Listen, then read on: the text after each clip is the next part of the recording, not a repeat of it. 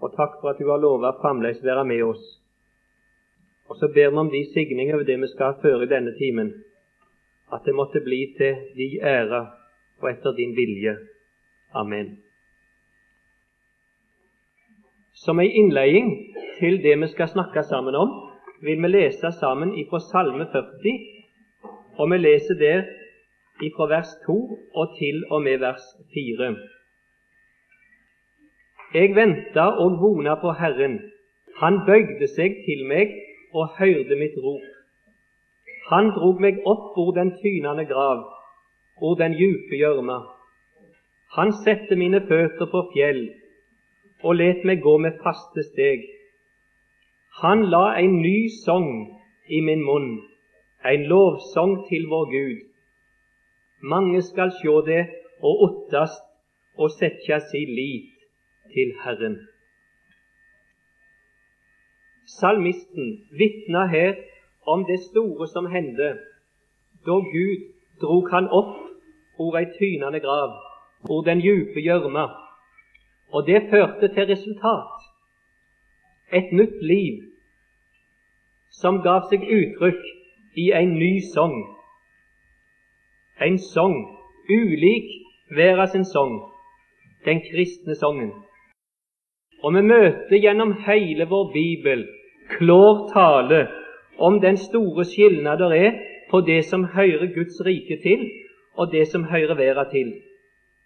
Vi kan ganske kort i innledningen nevne hva Gud sa til sitt folk da de drog ifra Egypt og på vandringen til løftesland. De måtte ikke blande seg med det folket som bodde i landet. De måtte ikke ta etter skikkene deres, ellers ville de aldri nå løftesland. Vi kjenner klare ord av Jesus, der han sa til sine at ingen kan tjene to herrer. Den som ikke er med meg, er imot meg, og så videre. Og jeg vil gjerne ta med et kjent vers også fra 2. Korinterbrev, kapittel 5 og vers 17. Om noen er i Kristus, så er han en ny skapning. Det gamle har forgjengst. Sjå, alt har blitt nytt.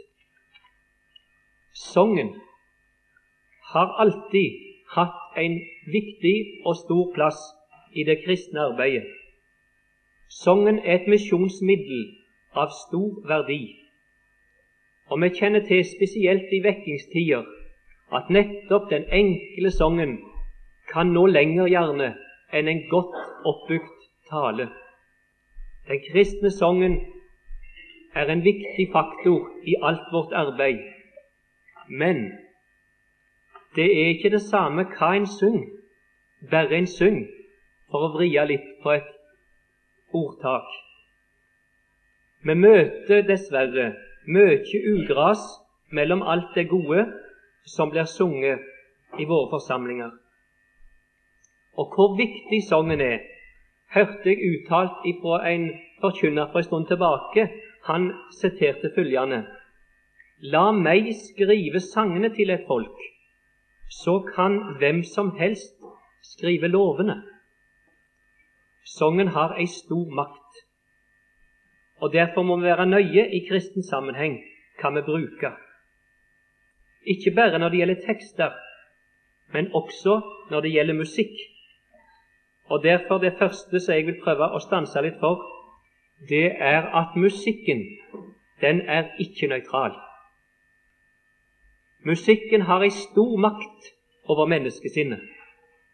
I hedensk musikk, der blir ofte nettopp dette bruket som et middel til å skape religiøs ekstase.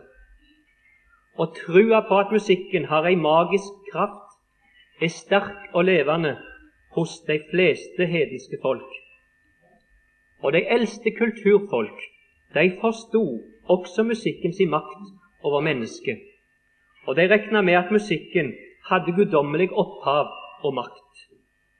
Jeg skal sitere fra den egyptiske gudelæra fra flere tusen år før Kristus, der det lyder: Guden Osiris hadde ingen våpen, men ledsaget av 9 unge kvinner som var oppøvet i sang, drog han verden rundt bare i kraft av sin med sang ledsagende tale å overvinne det ville hos menneskene. Musikken er ikke nøytral. Musikken har stor makt. Vi kjenner til ifra vår Bibel, i fortellingene om David og kong Saul, hvor David brukte musikk som hadde makt, stor makt over menneskesinnet. I vår tid blir musikk nyttet i forbindelse med sinnssykdom som et middel til å hjelpe å helbrede sykdom. Den kjente danske dikteren Søren Kierkegaard uttalte en gang følgende: hvor solen stråler ikke når hen, dit når tonerne. Og vi kjenner ifra vår egen dikter Per Sivle, der han skriver dette: de mjuke ord, tonene, de gikk til hjertet, og de kunne gråten stogge. Ja, han sier videre: de sulla meg så underleg, så stilt og mjukt til sove. Tonene hadde makt, og han føyer til det viktigste av alt: de synte meg en fager veg opp fra vår vesle stove. Alt før Kristus kan vi lese i historien at menn som Sokrates og Platon, de kjempet mot en musikk av rent ytterart, som bare tjente til å tilfredsstille de lågere lyster. Og de første kristne var oppmerksom på denne musikk, som bare vekte de lågere instinkt, og de stemplet den som djevelens verk, og den ble bannlyst. I dag er vi omgitt av hedenskap, gjerne sterkere enn noen gang før. Og åndsmaktene nytter musikk. Det skal jeg komme tilbake til litt senere. Men på bakgrunn av denne innledning så vil jeg gjerne da stille spørsmålet: hva krav skal vi stille til kristen sang og musikk? Til den sang og musikk som jeg kan bruke i kristent arbeid. Jeg skal prøve å gi 3 enkle svar. Det første og avgjørende er dette at sangene må ha en sentral kristen bibelsk tekst. Syng evangeliet om Jesus. En sang som gjør vis, kan vi lese om i Salme 47. Gjennom sang skal vi få være med og formidle det som Jesus sa til sine læresveiner: gi det deg mat. Vi skal formidle åndelig føde. De trenger ikke gå bort, sa Jesus. Gi det deg mat. Vi skal så det gode, det rette såkorn. Evangeliet om Jesus, som døde og stod opp igjen for våre synder. Ord om korset, som er i Guds kraft til frelse for hver den som tror. Jeg er redd for, uten at jeg her vil dra fram så mange konkrete dømme, at det er mye av det som blir brukt i våre sammenhenger, som vil falle gjennom ved en vurdering ut ifra det som Guds ord peker på som det sentrale, det som Gud har sagt. Vi møter direkte tekster som er imot Bibelens lære. De er jeg ikke mest redd for de er forholdsvis snare og lette å avsløre. Jeg vil likevel ta med et døme. Jeg var nede på en bokhandel i Stavanger og så en fin bok. Den heter Barnesangboka. Ei fin jente utenpå med folda hender, og jeg tenkte, for oss som har bodden, det må være ei fin bok. Så slo jeg opp, og dere skal bare få høre ett sitat fra den bok. Der sto en overskrift som en sang som jeg kjenner godt titelen på, og som de fleste norske barn som har gått i søndagsskole og vært med i kristent arbeid, har sunget. Men hør teksten. Bare se, lille øye, hva du vil. Bare se, lille øye, hva du vil. For din Gud i himmelen, opp i stjernebrimmelen, gav deg øyne for å se hva du vil. Bare hør, lille øre, hva du gjør.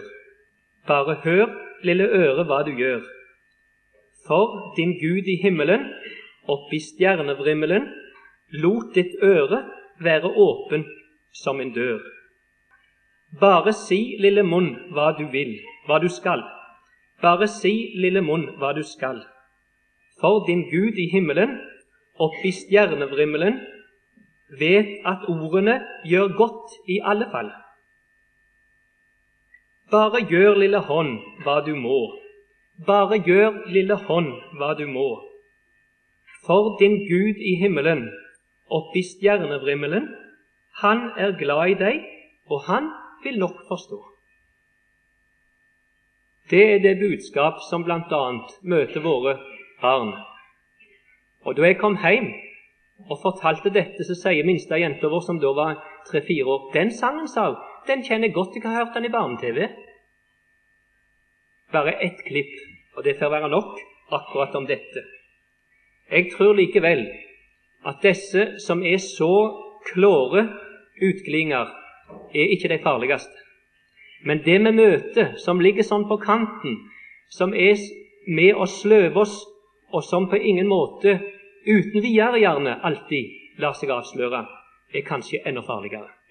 Jeg vil derfor kort peke på 3 tendenser i forbindelse med tekstbruk, som jeg synes jeg har merket i forbindelse med en nyere sang.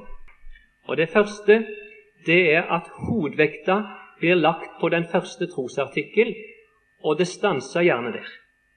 Det er i kretsing omkring sol og måne og kosmos og stjerner og alt dette, som i og for seg er sant nok og rett nok, men vi møter ikke evangeliet. Vi vil merke det, jeg kunne godt nevnt konkrete dømme, jeg tror den som er vaken vil kunne registrere det i vår tid. Den neste tendens, det er sanger der hovedvekta blir lagt på det sosiale. Og det er svært populært i dag. Vi møter det også i forbindelse med moderne misjonstenking. Det er ikke lenger evangeliet som er det sentrale, men det er alt dette som har med det jordiske plan å gjøre, som dominerer. Den tredje tendens, det er dette med manglende respekt for det hellige. En ordbruk og en måte å behandle det hellige på som bryter ned respekten for den hellige Gud. Det andre hovedkrav som må stilles i samband med kristen sang, det er at teksten må nå fram. Teksten må ikke overdøyves av musikk. Det må være et ufravikelig krav. Tonene i musikken må ikke dominere, men de må bære orda inn til hjertene. Teksten må alltid være det sentrale, det viktigste. Det gagner ingen et budskap der ikke orda kan oppfattes. Dette er ikke noe nytt fenomen. Vi hadde det saktens før i våre gammeldagse musikklag. Men i dag har en sterkere virkemidler, tekniske hjelpemidler, som gjør at det enda lettere kan bli misbrukt. Og så vil disse sterke musikalske virkemidler fange interesse og stenje eller skydde for budskapet. Det blir ikke den stillhet som Guds ånd trenger for å virke. Og vi trenger sikkert mer enn før i det samfunn vi lever i, å minne hverandre om Bibelen sin tale, som vi møter gjennom hele vår Bibel i Gamle og Nye Testamentet, appellen til oss om å være stille. Om hedningene er det sagt at de bråker. Og profeten sier det en plass, la meg være i fred for deres ståkende, bråkende sanger. Det tredje og vanskeligste punkt når det gjelder krav til kristen sang, kristen musikk, det er bruk av direkte musikk og musikalske virkemidler. En kristen har grunn til å synge friskt og synge med glede. Han har grunn til jubel, slik som koret deres heter. Musikken må likevel være som ramme omkring et bilde. Musikken skal framheve bildet, og ikke ta opp om oppmerksomheten. Og han må ikke være av slik art at han kommer i motsetning til bildet, til budskapet. Vi møter i dag hedensk musikk som har sitt opphav i et hedenskap der en har et helt annet formål enn det vi har med den kristne sangen. Her trenger vi å være vakne og være klar over hva som er typisk for den hedenske musikk. I hedensk musikk, i primitiv hedensk musikk, er det alltid rytmen som dominerer. Dermed har vi ikke sagt at rytme er noe galt, men en rytme som dominerer, som tar hele oppmerksomheten, er det her det taler om. Ofte er det svært fattige melodier.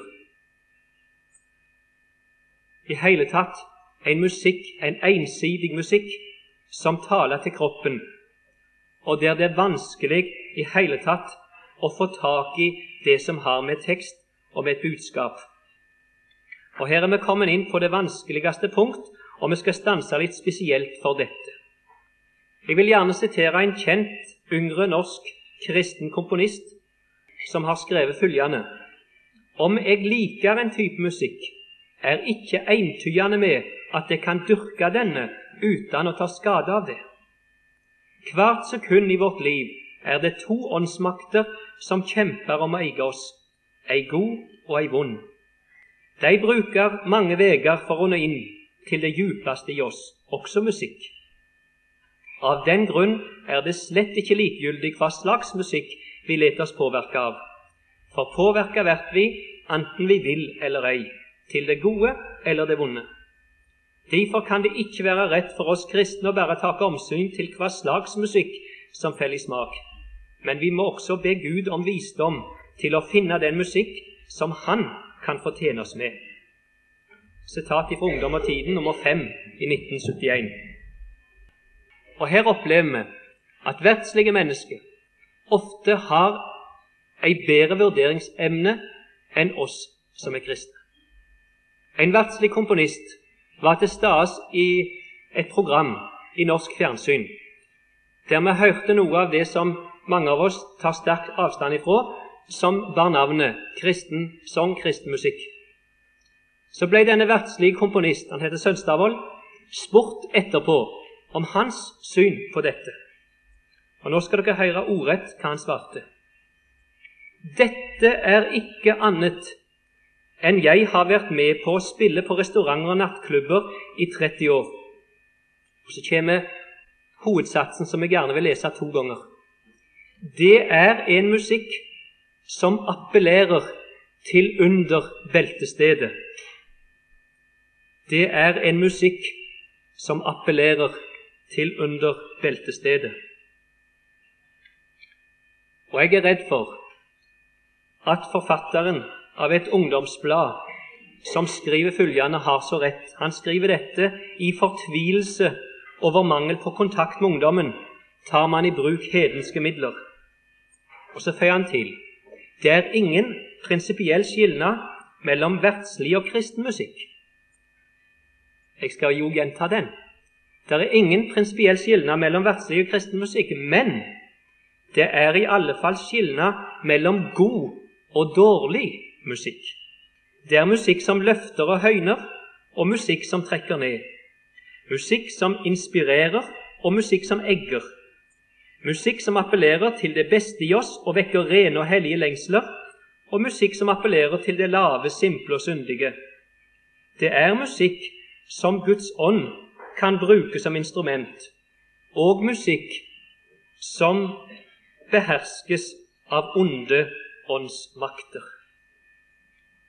Jeg har selv opplevd for en del år tilbake, i forbindelse med et arrangement på Jordal Amfi i Oslo, at politiet måtte tilkalles, og det ble brukt vannslanger og sterke midler for i hele tatt å bringe en ungdomsflokk som var gått helt i ekstase til ro. Og jeg tror ikke vi trenger å dra til Oslo før vi ser hva makt denne musikken har over gjerne spesielt de unge. Jeg tok med meg en uttalelse fra en som har vært borte i hedenskap og vonde ting, og som blitt omvendt, og han skriver mange djevledyrkere bak dagens popmusikk. Dette noe må vi være vakne for, og jeg skal vise til også en del andre ting. Jeg frimodig nok til å ta med en uttalelse av en norsk kunstner som har reist rundt på de kristne folkehøgskolene. Og hun ble intervjuet. Hun heter Amalie Kristi. Og hun fikk følgende spørsmål: hva det egentlig som så galt med popmusikken i dag, Amalie Kristi? Så svarer hun: den fæl, grusom fæl. Musikken i seg selv, med det simple innhold den har, kanskje ikke det verste, men måten den blir brukt og engasjerer ungdommen på, det som sjokkerer mest.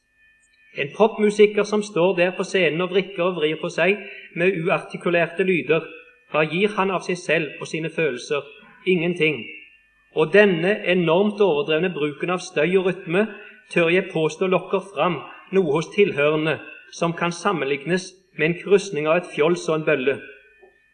I diskoteker og under konserter lokkes bøllen fram i et slags fellesskap hvor hver enkelt persons individuelle følelse fjernes totalt.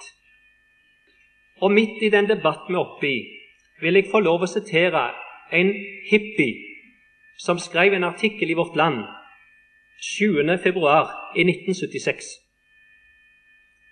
Og det som han sier gått i oppfylling, det var vel kanskje alt begynt da. Og jeg leser følgende. Han var invitert til en kristen ungdomsklubb, og jeg tar bare med noen ganske korte sitat. All musikk var rock'n'roll. Jeg kan forsikre dere at den musikken jeg vant til. Jeg var bare forbauset over at de unge ikke danset. Akkurat før jeg skulle gå, spurte en av de unge om jeg ville bli en kristen.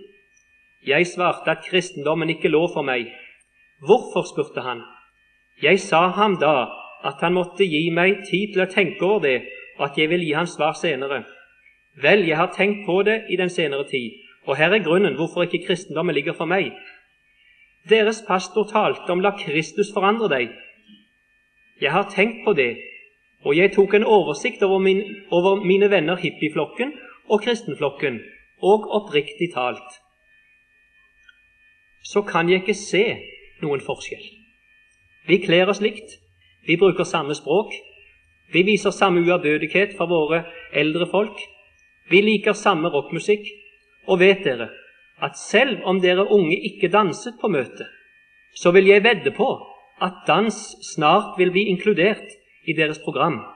For, ser dere, min type musikk fører naturlig fram til et ønske om å danse. I dag skriver han, i dag taler han om dansen i kristen sammenheng, men han taler lite om grunnen til at han har fått dansen. Og jeg tror hovedgrunnen nettopp en har åpnet opp for musikktyper som som lokker akkurat til dette, og så dansen bare et resultat av det en har åpnet opp for. En skal ikke ha store evner til spå før en ser hvor dette går, og jeg redd for hvis det ikke blir sett en stopper, så vil dette bare gå lenger og lenger. Jeg fikk også på mitt skrivebord en dansk artikkel som heter Rock'n'roll, Bibelen og sinnet. Jeg kjenner ikke forfatteren, men det var tankevekkende ting, og hvis noen har vært borti dette, så kjenner de litt til hva denne mannen skriver om. Det en som har studert dette, blant annet en som i 10 år har undersøkt virkningen av all denne moderne musikk, og han bruker et så sterkt uttrykk at han sier at denne musikk farligere enn heroin. Musikk blitt narkotika på sin måte for en del unge. I det ungdomsarbeidet jeg har stått, har jeg møtt unge som så betatt, så henfallende, i den grad slaver under dette, at de ligger med øreproppen i øret, og de kan faktisk ikke legge til såret uten å bli svevt inn av dette. Og jeg har også merket hvor det henger sammen, hvor en blir tømt, og hvor en blir upåvirkelig av andre ting, ved å la seg påvirke av dette i en sterk grad. Og jeg redd for at denne danske forfatteren har mye rett i det han skriver, når han blant annet vender seg til foreldrene og sier: det foreldrenes plikt at fastsette en standard for de unge, da disse ikke selv kan skjelne. De har ennå ikke hatt tilstrekkelig tid til å studere Guds ord så grundig at de kan skjelne mellom det som appellerer til kjødet, og det som appellerer til ånden, og som bringer oss nærmere Gud. Og han nevner alvorlige ting videre. Jeg skal ta med et par klipp. Jeg tror vi får ta tid til det. Bedraget gjelder vår underbevissthet. Våre sinn blir angrepet av ondskapens åndsmakter, som ute etter å tilintetgjøre vår kristne erfaring og rive oss bort fra Guds nærhet. Vær på vakt. Fienden listig og virker i det skjulte. Og han føyer til: all musikk som ikke hjelper meg i kampen mot Satan og ondskapens åndsmakter i himmelrommet, må jeg tage klart avstand fra. Han kommer videre med en vurdering av den simple, moderne musikk. Og han nevner interessante ting. Han nevner for det første de ord som vanligvis knytt til disse toner. Og han sier det 5 hovedemner som slår igjennom her. Jeg skal nevne de. Det 6: narkotika, opprør, falsk religion, vanligvis en av Østens religioner, og det demoner, satandyrking. Uten at en klar over det, blir en påvirket av dette. En hører ikke engang alltid teksten, og kan ikke engang skilje det, men det siger inn. Og denne personen som skriver om dette, som har studert dette i 10 år, og virkningen av det, han sier det for sin egen part, at uten han klar over det, har han tatt inn i seg ting som han kan spille opp igjen, og som han blir minnet om gang etter gang. Jeg tror vi trenger å rope et varsku til hverandre, for å hjelpe hverandre, og ikke bli så smittet at vi ikke lenger eier evne til skilja. Hvis vi sitter lenge i et rom, så kan lufta bli temmelig urein. Men vi som sitter inne i dette, vi registrerer det lite. Men kommer det en utenifra fra frisk luft, vil han registrere det med en gang. Og jeg merker for min egen part, etter vi har fått fjernsyn og alt dette som durer rundt oss, så reagerte vi til å begynne med, og så reagerer vi mindre og mindre etter hvert, og blir mer og mer sløva til en kjensgjerning som vanskelig kan komme klar. Det også et avsnitt i denne artikkelen om de ansvarliges livsstil, og den skal ikke siteres nå, men det ligger på et nivå som alle kristne må ta avstand ifra. Men i dette miljøet altså dette blitt til. Og jeg skal ta med ett konkret døme. Bladet Tjøstheim brakte i desember 1975 en rapport fra en skole for ugifte mødre i Florida. Av denne rapport framgikk det at 964 av 1000 unge piger ifølge deres egne uttalelser hadde begått deres utuktige handlinger mens de lyttet til rockmusikk. Og før jeg forlater denne danske artikkel, har jeg lyst også å nevne litt om det veldige støynivå. De har reagert, som dere sikkert kjenner til, i nærheten av flyplassene våre, på den veldige støy som følger med flytrafikken. Og det store Concorde-jetflyet, som det har blitt protester imot, sterke protester, de har en støystyrke på 130 desibel. Hvis en måler støynivået i et vanlig rockorkester, så vil en se at det i gjennomsnitt ligger på om lag det samme. Det målt mellom 115 og 125 desibel.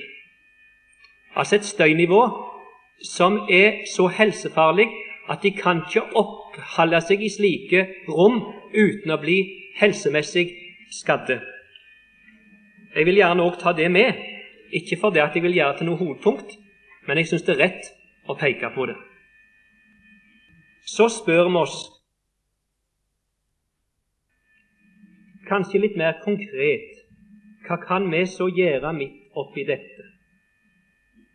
Jeg kan ikke gi noe enkelt svar, men jeg kan minne oss som er foreldre om det ansvar vi har, og fortelle at jeg vokste opp i en god kristen heim, der jeg hadde en mor som slo av radioen med en gang det var musikk av en art som hun reagerte på. Jeg forstod det ikke da alltid, men jeg takker for det i dag. Og jeg tror ikke de unge må lastes. Det er ikke de som skal ha ansvaret for det som har skjedd, og den utgliding, men det er lederne, den generasjon som har hatt ansvaret, som ikke har gått føre med eksempel, og som har vist vei. Derfor vil jeg gjerne si til dere unge som er her i dag, at dette foredraget er ikke myntet på de unge for å... Og så har jeg lyst til slutt, ganske kort, og igjen peke på det vi startet opp med, at musikken er nødvendig og et veldig viktig virkemiddel i vårt arbeid. Og vi vil ønske at den generasjon som mer og mer skal overta, får se verdien av å bruke det som er godt. Jeg blir av og til spurt når jeg har prøvd å lagt fram noe av dette, hvor går grensen?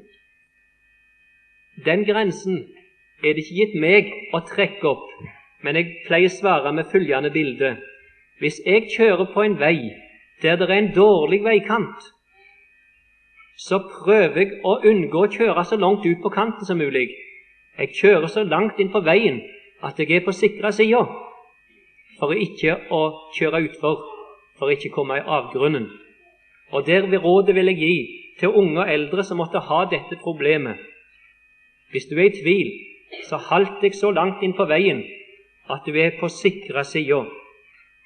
Og så er det ikke vår oppgave å være dommere, men vi skal prøve å rettleie så langt vi kan. Og jeg vet at dette er kanskje et av de vanskeligste felt å rettleie på. Det er få ting som det så snart blir reist bust imot som en tale som denne. Jeg tror likevel vi som kristne er nødt til å ta opp slike emner som dette. Og la oss være klar over at Bibelen taler om flere typer sang, slik at vi ikke blir ensidige i vår vurdering. I Bibelen står det tale om salmer, lovsanger og åndelige viser. Jeg viste Efeserne 5:19 og Kolosserbrevet 3:16. Og jeg kjenner vel til deg i kristen sammenheng som ikke vil høre gjete noe annet enn salmer. Alt annet, det blir ikke godtatt. Det er ubibelsk. Bibelen taler om likeverdige salmer, lovsanger og åndelige viser, og det tror jeg må være for å vise at her er plass til en bredde, til ulik bruk. Ofte vil en enkel åndelig vise nå lenger, spesielt i en vekkelsessammenheng, enn en mer tyngre salme som kan være spekka av Guds ord, åndelig innhold. Begge hører hjemme i våre forsamlinger. Det samme gjelder lovsangen. Og vi må heller ikke bli så ensidige at vi bare tror at det som ble sunget i de omtalte 30-åra, er brukbar. Vi må tro at også kristne komponister og forfattere i 70-80-åra vil kunne gi oss ting som er brukbare og som er gode, men vi må ikke uten kritikk godta hva som helst. Vi må være vakne, og vi trenger å be, kanskje mer enn før, om nådegaven til å prøve åndene. Og vi må be om at vi må få gode sanger som kan vise den rette veien, veien oppover.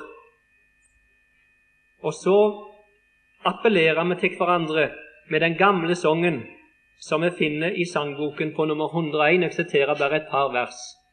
Syng om ham som gav deg livet. Syng om alt som deg ble givet. Syng det friskt og freidig ut. evig ære være Gud.